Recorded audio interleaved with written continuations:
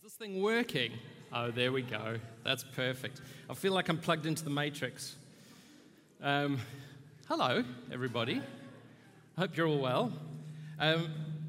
Interestingly, Mel, you were talking about the power of worship, and this week I read a quote by Charles Spurgeon, and I'm going to get it wrong now, but basically he said something like this: I've made this observation that words sung inflame the heart all the more. Now, I know that's lovely brevity from somebody that can really speak the English language well, but I think that's a great encouragement to us. And obviously he was talking about truth there. Singing theology, singing the sermon seems to wake up your heart all the more. So sing it whenever you can. And hopefully I'll come up with some nice lines that you can turn into verses of a song and sing them today. So we're in Mark, and it's going to be a long haul in Mark, but a great walk through Mark. So what I'm not going to do is summarize what we've been through already in the first 5 sections of our sermon series, which is all about Jesus. But I am going to pick up on one thing. So if you want to figure out where we're at and the context of what I'm talking about today, go back on the website. All of the sermons are there, and you can pick up the information you need there. But I am going to pick up on this, that Mark is the book of action. Mark doesn't spend a lot of time dwelling on theology. He doesn't spend a lot of time dwelling on concepts. And what he really doesn't do is leave you much space between the action. It feels like things are just happening one after the other. It's full of energy. And there are no quiet points. There's no sleeping. There's no passing of days. And the point is that it can feel like Mark is just bang, bang, bang, bang, bang. But it's not.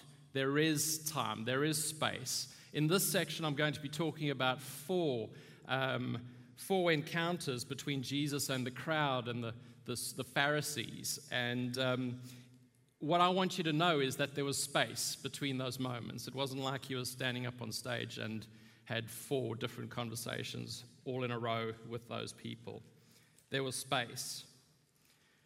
With that in mind, where are we going today? What's the big idea? And this is in the context of opposition already building up. We've seen that already in last week's preach. And while that opposition is building up, what we're going to see today is that Jesus has already counted the cost.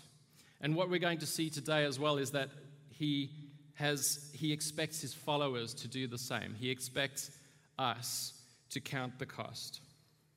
So there's going to be a lot going on in this text. There's going to be some really interesting things that we could look at in those 4 encounters and the 2 illustrations that Jesus gives. But I'm going to focus on this big idea. Otherwise, we could be here all week talking about the richness that is in this piece. So we're going to look at that. We're going to look at the fact that this is already early on in his ministry. Well, it's early on. It's chapter 2. He hasn't even announced his 12 disciples yet. That's going to happen next when Stuart preaches on Sunday next week. And already it is clear that his mission is going to end in his death, and that he is actively making choices that will bring about that death. Then there's a secondary point that I do want to look at. I want to spend a little bit of time on, and it's another theme that's very apparent in this text, and that is that legalism brings death. That's explicit in this text. What is implied and perhaps sometimes missed is that so does liberalism. Liberalism and legalism both result in death. And you could say, Jeremy, where do you see that? And I will get there. But before we get there, I'd like to talk about a cathedral, and a particular cathedral. Can anyone tell me which cathedral that is? Barcelona? Yeah? The Basilica de la Sagrada Familia. I hope I got that right. I've been practicing all week. And a few facts about the Basilica de la Sagrada Familia. By comparison, this is a very modern cathedral. In fact, they haven't even finished building it yet. So they are planning to finish this building in 2026, and then there's still going to be another 30 years of decorative stuff going on after that. It was designed by Antonio Gaudi, and I had the pleasure of studying Gaudi for a little bit while I was learning to be a graphic designer. He was a Catalonian architect and artist, and if you have a look, you'll notice that it's kind of got the soaring form and there's very natural shapes. He had this kind of obsession about nature, and he didn't really like straight lines, and so this cathedral is quite unique in its architecture. They started construction in 1882, so that was 140 years ago. It took Gaudi, while he was alive, more than 12 years to take his plans and render them as three-dimensional geometric models, because he knew that it would not be completed by the time he died. So he went to great pains to make sure that these models were ready for whoever was going to take over from him, and be able to complete the cathedral in keeping with his original vision. And the vision for that cathedral was to be a soaring visual of the life of Christ. So by the time of Gaudi's death, only one facade and less than a quarter of the exterior was completed. So he'd basically committed his life to this project, and he barely saw any of it by the time that he passed away. And when Gaudi was asked why the project was taking so long, he snidely said, "My client is not in a hurry." So it took a long, long time, and it's still going on. And I'm sure if you go to Barcelona, you can go in and you can have a look. I would love to be there when it is complete and we can see the whole thing, and the original vision that Gaudi had for it, which was really an exaltation of God. I mean, you do that for the glory of God. You don't do that because it's going to make you money. And that's what's really hard to figure out. How much do you think it's cost so far to build this cathedral? Nobody knows. Nobody knows. What we do know is currently it costs $27 million a year to continue building this cathedral. $27 million a year. Hold on to that for a bit. We're going to go into the text. David, can you please read the first bit of our text for us? Stuart's going to come up to you with the microphone, but it's Mark 2, verse 18 to 22.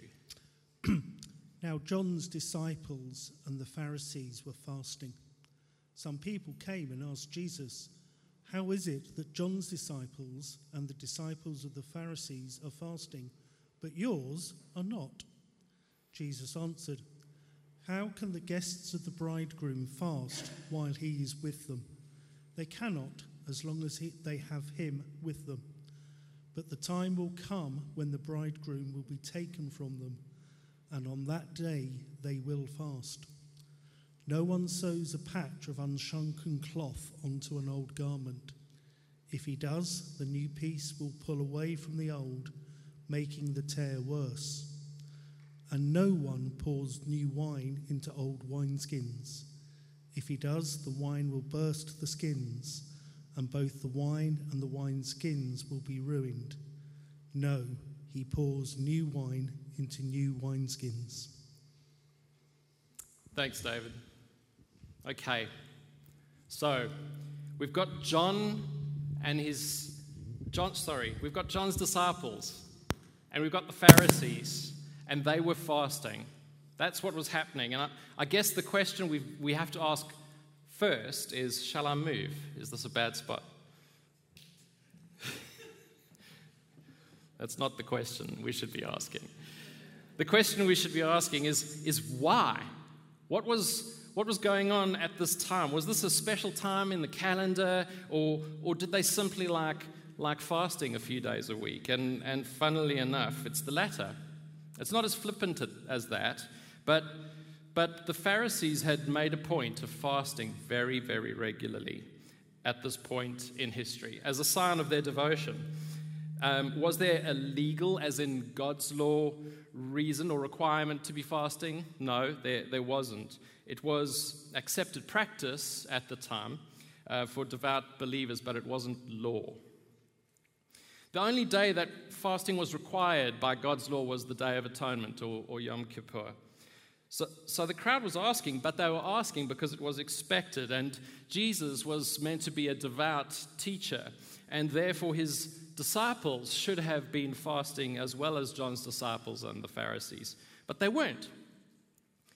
And instead of the crowd asking the disciples, they did what the crowd assumed to be right. The disciples would be following the instruction of their teacher, so instead of wasting their time talking to the disciples, they just go straight to Jesus and they ask him, why are your disciples not fasting when everyone else is? And he gives them a cracker of an answer, doesn't he?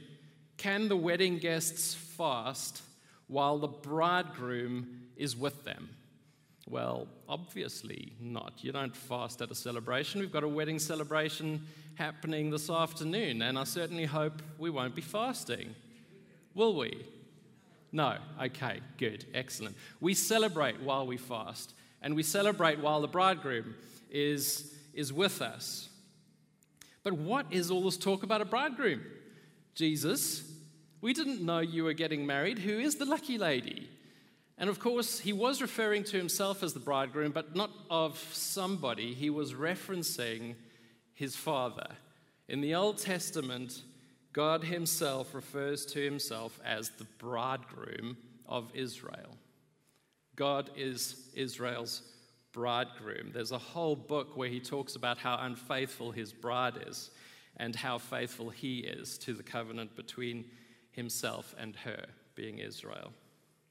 So it's veiled, but if you think about it a bit, it's obvious that what Jesus is doing here is using a wonderful illustration to talk about celebration, and so therefore there shouldn't be fasting, but he's also at the same time revealing to the crowd that he is the God of Israel, that he's not just a teacher, that he's not just a prophet, but that he is the promised Messiah. And so therefore, it's not fitting for his disciples to be fasting. They should be celebrating because the Messiah, the promised one, is with them. This is not the time to be pious and to be contrite. This is the time for celebration. But then he says this. Didn't have to say it, but he says this. The day will come when the bridegroom will be taken away from them, and they will fast in that day. That's when it will be fitting. So, Duncan, bridegrooms are not normally taken away from the party. They're not normally taken away from their guests. That's a very strange thing for Jesus to say. Usually, the guests leave the celebration, and then the bridegroom retires with his wife. So what is all this talk of being taken away from them, and then they will fast? And this is really what I want to focus on today, because Jesus doesn't do this once, he does this twice in this section. He foreshadows his own death. He offers the information willingly. It wasn't needed to answer the question. I'm sure the crowd and the disciples at the time had no clue what he was on about. They were probably scratching their heads. But as we look back at this recollection of Peter's, we can see that Jesus was aware from the outset that his mission on earth would require the laying down of his life. From the very beginning. And that he had resolved that the cost was worth paying. In fact, in Hebrews, the writer tells us as much. Hebrews 12 verse 2 says this, "For the joy that was set before him, he endured the cross, despising the shame, and is seated at the right hand of the throne of God." For the joy that was set before him, he endured the cross. Wow. I don't know how many times you read a text like that and you just think, wow. And then he continues. He continues with some illustrations of mending clothes and making wine. And I remember hearing these illustrations for the first time and thinking, what on earth? Because, I never had to mend clothes. I don't know about you guys. I was spoiled. I never really had to make wine, especially not with wineskins. So I wasn't quite sure what he was on about. But I can't dwell on these too long, but I do want to say this. Those illustrations were a profound picture of the religious state of Israel at the time. The condition of the faith of the people of Israel at the time, especially the religious leaders. Essentially what Jesus was implying is that the revelation that he brings of who Messiah actually is, who God's chosen one actually is, will tear Judaism as it was at that time apart. So the upshot is if you put a new piece of fabric that hasn't shrunk on an old garment, it will shrink and tear the garment. So this new revelation will tear the old situation, the old context. The old wineskins would have been brittle. And I didn't know this, but it wasn't actually fermented wine that they put in the wineskins. It was new wine. And the wine would ferment in the wineskins and stretch the skins. And if they were old and brittle, they would tear and leak and spoil everything. Oh, it makes sense now, doesn't it? This revelation that Jesus was bringing was going to rip Judaism as it was apart. Not the Old Testament, not the prophets, but the mountain of traditions that men had added to the law and the prophets, so to try and clarify what was meant by the law. You know these kinds of questions. I hear them asked, not these particular ones, but every day at work. We say something like, let's make sure we do this, and then a bunch of questions come back to try and clarify what it is exactly that we mean. And in this time it was, so what does it mean exactly to love your neighbor? Is that the person over the river? Is it the person next door? Is it people of our ethnicity? Is it? And so what does it mean to keep the Sabbath holy? Come on, you say we mustn't work on the Sabbath, but what constitutes work? Is getting out of bed work? Is harvesting a field work? What exactly do you mean? And what about fasting and praying? What does it look like to be holy and to pray well and to fast properly?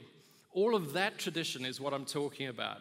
What Jesus' revelation was going to do was rip that apart. The Pharisees were really good at sticking to all of it, and they were really good at looking down at others that couldn't and struggled with it. And that's the second point, really. That's what I mean by legalism. Legalism it's not people that know their Bible well and want to do what it says. That's not legalism. Legalism is adding to the message of the Bible and then weighing people down with a burden that they cannot bear. It's extra biblical expectation.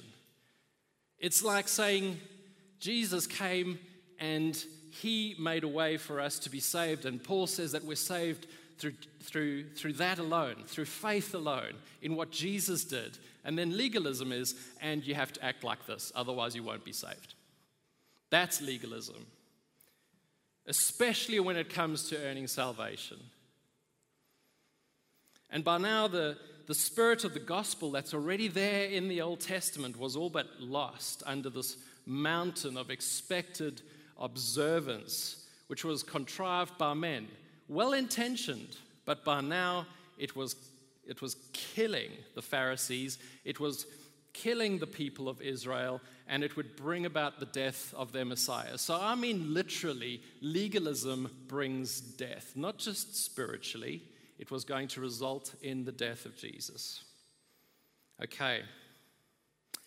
Right, who's going to read the second bit for me? Paul. Do you mind reading the next part of our text, Mark 2, verse 23 to 28? One Sabbath, he was going through the cornfields, and as they made their way, his disciples began to pluck ears of corn. And the Pharisees were saying to him, "Look, why are they doing what is not lawful on the Sabbath?" And he said to them, "Have you never read what David did when he was in need and was hungry, he and those who were with him? How he entered the house of God in the time of Abiathar, the high priest, and ate the bread of the presence, which is not lawful for any but the priests to eat, and also gave it to those who were with him. And he said to them, the Sabbath was made for man, not man for the Sabbath. So the Son of Man is Lord even of the Sabbath." Thanks, Paul. Okay, the Sabbath. So let me just make one thing clear. The Pharisees were not wrong here. Strictly speaking, they were breaking the law of no work on the Sabbath. It might seem petty to us, but plucking ears of corn was considered work. Remember, this is an agricultural society, and I'm going to move back here before the echo drives us all bonkers. And plucking corn was a work thing. It wasn't a leisurely thing that we might do when we go for a walk through a field and steal some of the farmer's grain. And Jesus doesn't say, no, this isn't breaking the law. He simply points out that if they're going to pick him and his disciples up on this contravention, then they'll also need to address what their greatest king, David, did while he was on the run from King Saul. A different situation, but the same thing. He broke the law. David also broke the law, strictly speaking. He did it to sustain him and to sustain his men. And Jesus and his disciples were simply, at the end of the day, picking a little bit of corn to probably eat on their walk. And then Jesus says this profound thing. He says, the Sabbath was made for man, not man for the Sabbath. In other words, the Sabbath was a gift. It was a gift that God had given to humankind. It was never intended to be a burden on humankind. It was meant to be a time where we could stop and remember God's work in creation and honor him in that. And it was also a time for men to take a rest after 6 hard days' graft. And by men, I mean people. 6 hard days of graft. And then the Sabbath comes and you can have a rest. It was a blessing and a gift to us. So again, this is a point to the Pharisees that their legalism is causing them to break other laws. It's causing them to be bitter. It's causing them to put an unbearable weight on God's people, and it's missing the spirit of the law. The spirit of the law at the end of the day was to make people realize that they needed a savior.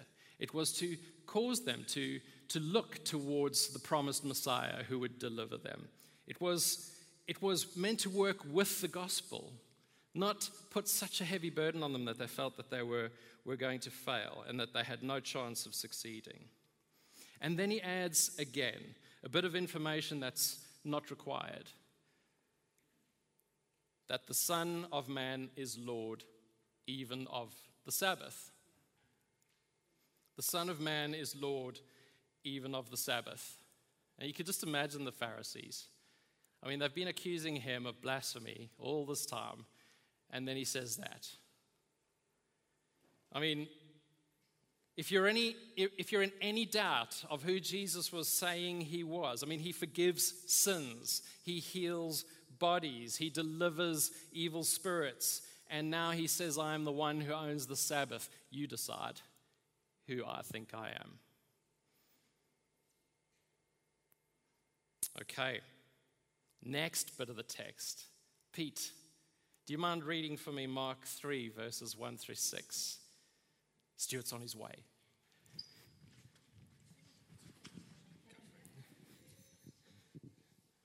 Again, he entered the synagogue, and a man was there with a withered hand.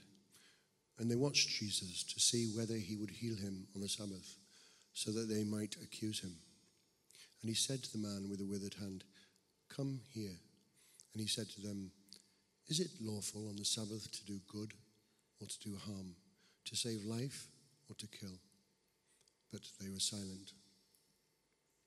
And he looked around at them with anger, grieved at their hardness of heart, and said to the man, "Stretch out your hand." he stretched it out, and his hand was restored. The Pharisees went out and immediately held counsel with the Herodians against him, how to destroy him. Thanks, Pete. Okay, so he enters the synagogue. Remember what I said about all of this action? He enters the synagogue on the Sabbath, but it's probably not the same one we read about earlier. And conveniently, there was a man there with a withered hand. Now, I can't say this for certain, but it certainly looks like a setup to me, doesn't it? I mean, come on. Jesus turns up at a synagogue, and it seems like they've pulled out the withered hand man to stand in front of Jesus, and they are all watching. They're all watching. Why? Because this is what Jesus does. He says things that are remarkable. He gathers people to himself, and then he goes and blows it by healing people on the Sabbath. And Jesus knows exactly what's going on. He knows that they are watching him. And he knows that they are going to want to discredit him as a lawbreaker when he does what he feels compelled to do. And so he uses this as an opportunity to point out the irony. Remember I was talking that this pedantry of the Pharisees to obey the law actually causes them to break even more serious laws? He's going to do it here. He calls the man to him and he asks them. He asks the people that are watching and waiting, and he says, "Is it lawful to do good or harm on the Sabbath?" It's the kind of trick that they used against him quite often. This is a closed question. You've got to choose good or harm. Is it lawful to do good or harm on the Sabbath? To save life or kill? So this is a question of two parts. And I'm pretty sure the last part is not about the man because he has a withered hand. There's no indication that he's about to die. So what Jesus is going to do for the man is not saving his life. The first part is about that man. Is it lawful to do good or harm? The second part is about Jesus. And it's about the evil that is at work in the Pharisees' own heart at that moment. They want to accuse him of breaking the law because he is going to heal someone on the Sabbath. But in their hearts, they are breaking another law. You shall not murder. Yet, he was looking for a change of heart. In the text, we see that he was grieved by their silence. He was grieved by the hardness of their hearts. He was inside. This is an interesting thing about the will of God. He knows where they're going, but all the time he's wishing that they would go differently. And he's grieved by the hardness of their heart. And immediately he does what he knows they want him to do. He restores the man's hand, and the Pharisees withdraw to plot his death. So this is the second time that Jesus foreshadows his own death. And it's the third time that he points out that the Pharisees' pride in their traditions have caused them to be very, very far away from God. Right. Toyin, could you please read the last piece of our text for today?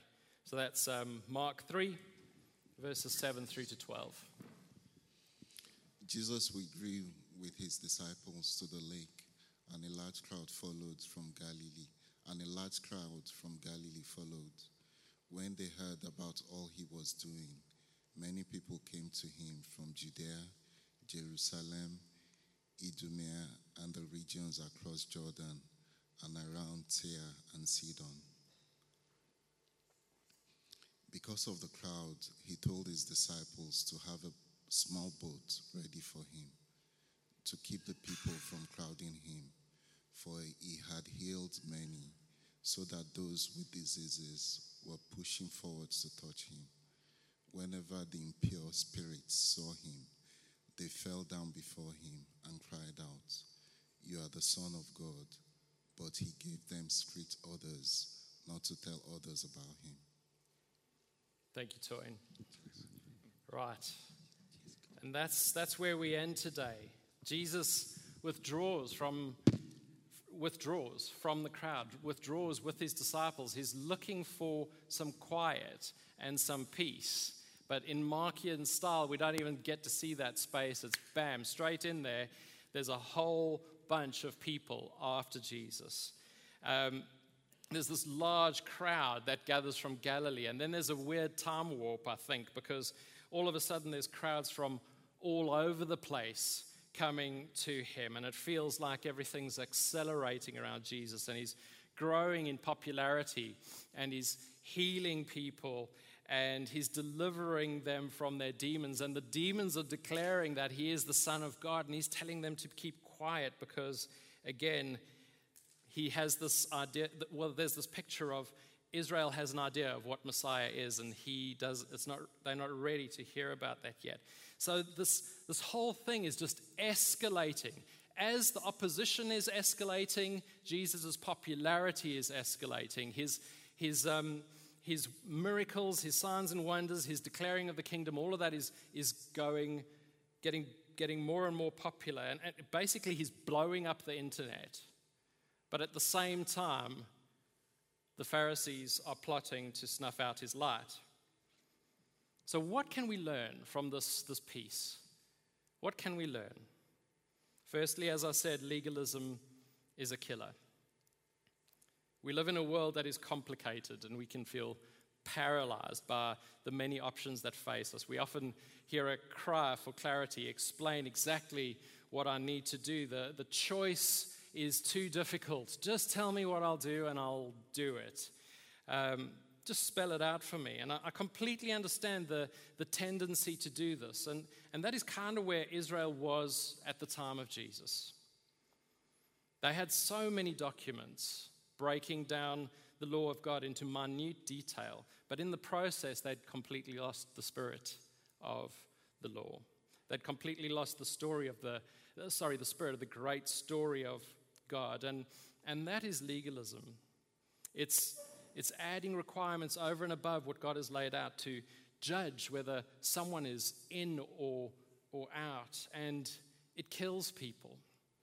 And you might say, well, the Pharisees were horrible people. They're Pharisees today. There's Pharisees in the church and there's Pharisees outside the church. Every day that I watch the news, I can see the Pharisees pointing out the minute details of failure amongst people that we look at on a daily basis. And I suppose if you kind of get to that point and you say, okay, well, fine. Legalism is bad, so we're going to get rid of legalism. We're going to swing the other way because if legalism's bad, liberalism must be good. And I'm not talking about political liberalism. I'm talking about the polar opposite of legalism here. It's this idea that I'm okay just to be me. Jesus loves me for who I am, and I don't need to change because he died on the cross and paid for my sins, and I can carry on. I don't need to feel bad about anything inside of me.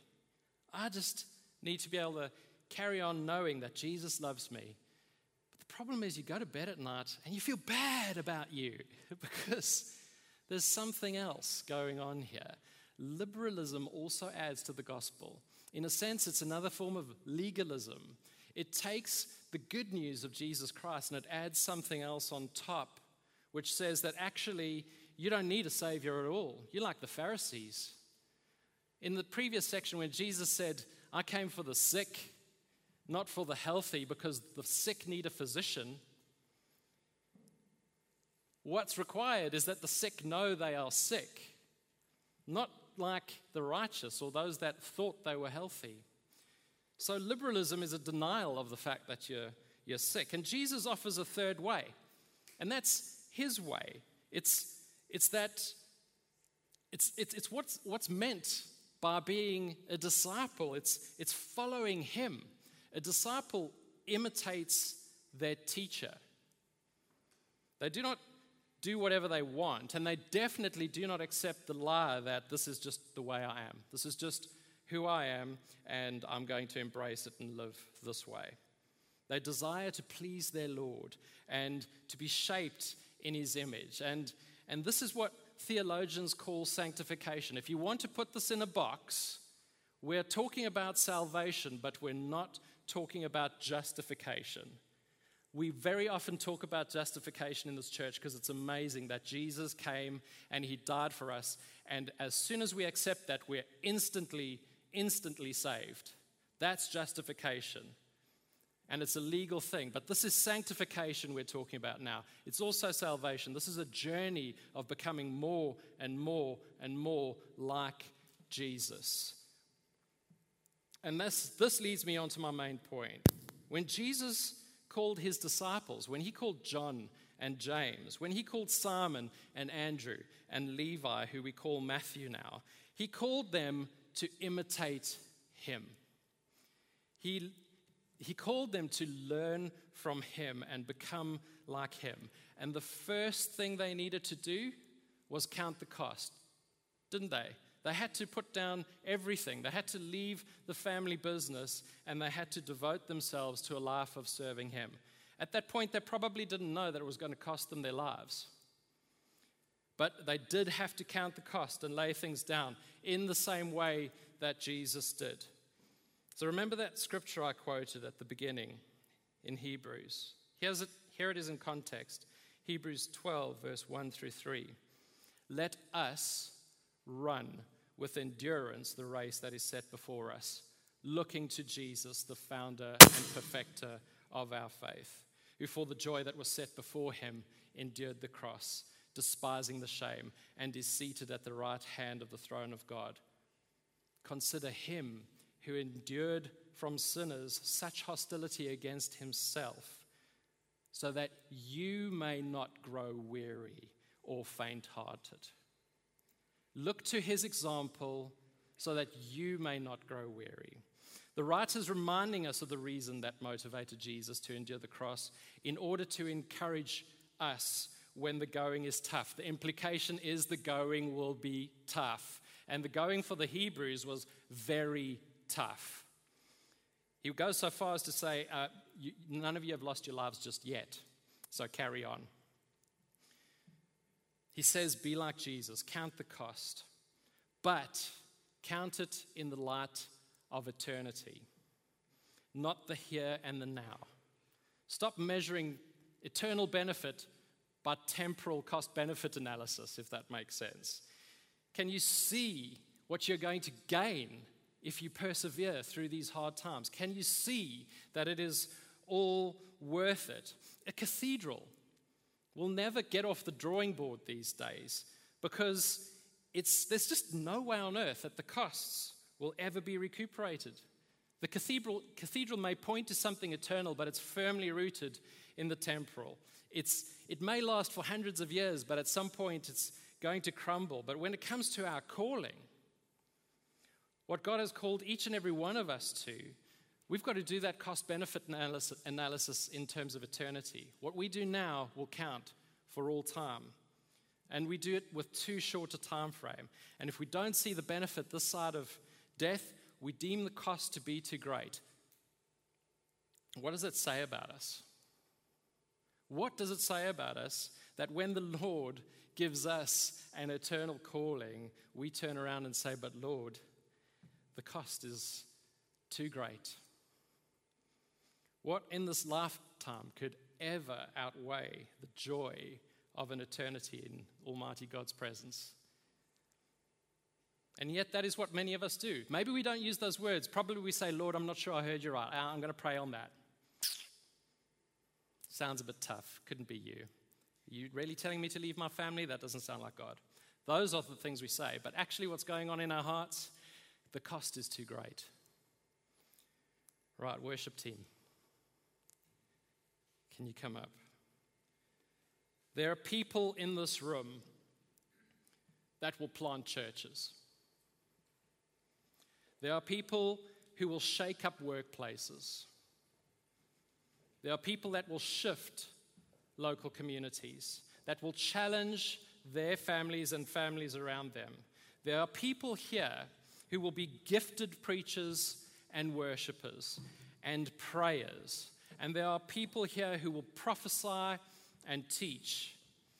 There are people here who will Draw alongside the weak and the poor and the downtrodden, and they will lift them up. There are those of you who are listening to painful cries, and you will offer support. There are those that will embrace the despised and the rejected, and you will point them to a God who they didn't know they needed. You're all here. You're all here now. And you're probably in one of three places. You haven't even started.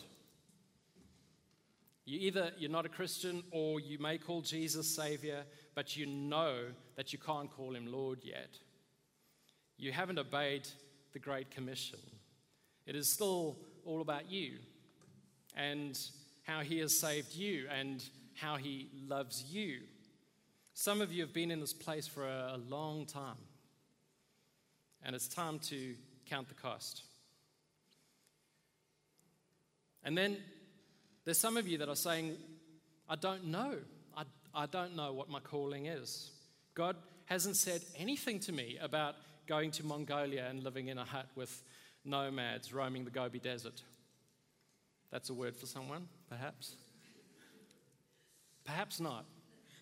Perhaps not. But he has said this: therefore go and make disciples of all nations, baptizing them in the name of the Father and of the Son and of the Holy Spirit, and teaching them to obey everything I've commanded you. I promise you, you cannot pray it away. It's written in Scripture, and it's a commission to you, each and every one of you. Start there. Start with that. That is all of our calling. And you know what? Most of you are not going to be killed because you've obeyed God. You might be belittled. You might not have the career you dreamed of. You might find yourself short of cash. I'm not trying to diminish these challenges. There are many, and they are heavy. Believe me. If you want to ask me about my story, or ask Stuart about his story in coming and doing what God has called us to do, we'd be really happy to tell you about it, warts and all. It's tough, but it's worth it. So you're that second group. You're willing to make yourself available, but you don't know where to start or what to do. Let's spend some time this morning praying for you, praying that God will speak to you and ignite the fire of that calling in your heart. And then there's a third group, and you have started, and it's hurting. You're exhausted, you're disappointed, you're grieving. For you, the time, you just need time. You need time under his wing. You need him to come and remind you of the call that he gave you.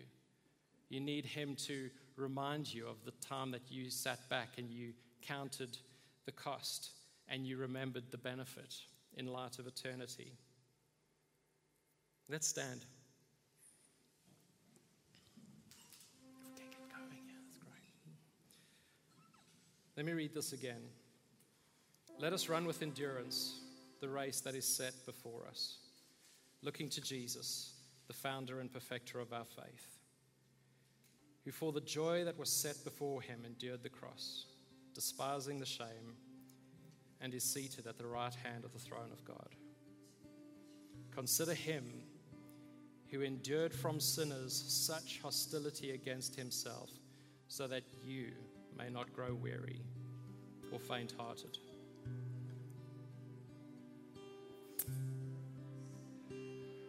Lord, I lift up each and every person in this room.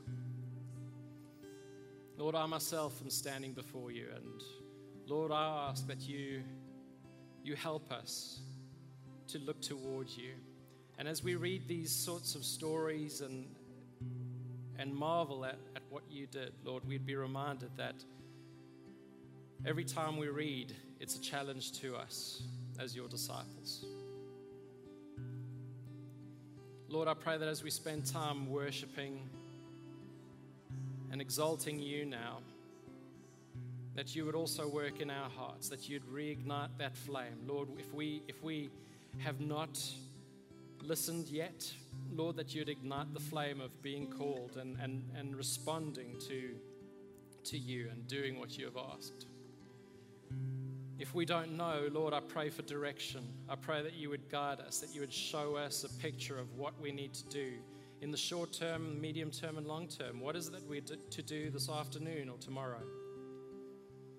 And Lord, for those of us that have walked this walk and are now feeling the cost that we counted in the beginning, Lord, I pray that your ministering spirit would come and work in our hearts, refresh us, re-inspire us, embolden us again. In Jesus' name. Amen.